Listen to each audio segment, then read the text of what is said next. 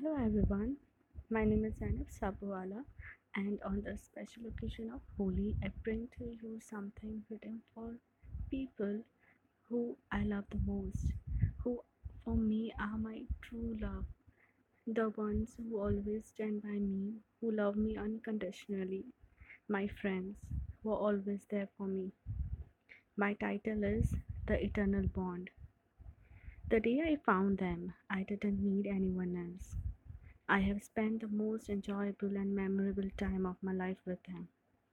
We didn't know how long we would go when we befriended each other, but with time we knew we are one forever. There were times when people tried to pull us apart, but in vain. We understand, we care, we are weirdly insane together. There are no filters between us, there's no hiding behind a fake self. We love each other for what we are.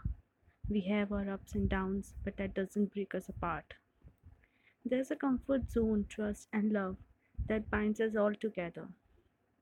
A hug that makes everything feels alright. Love that shines in every little fight. I love them beyond limits.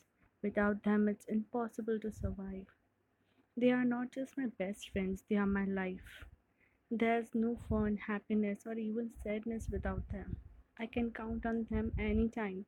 They are my secret diary. They are my forever. They are my forever love. Friendship is pure love for me, a bond meant to last for eternity.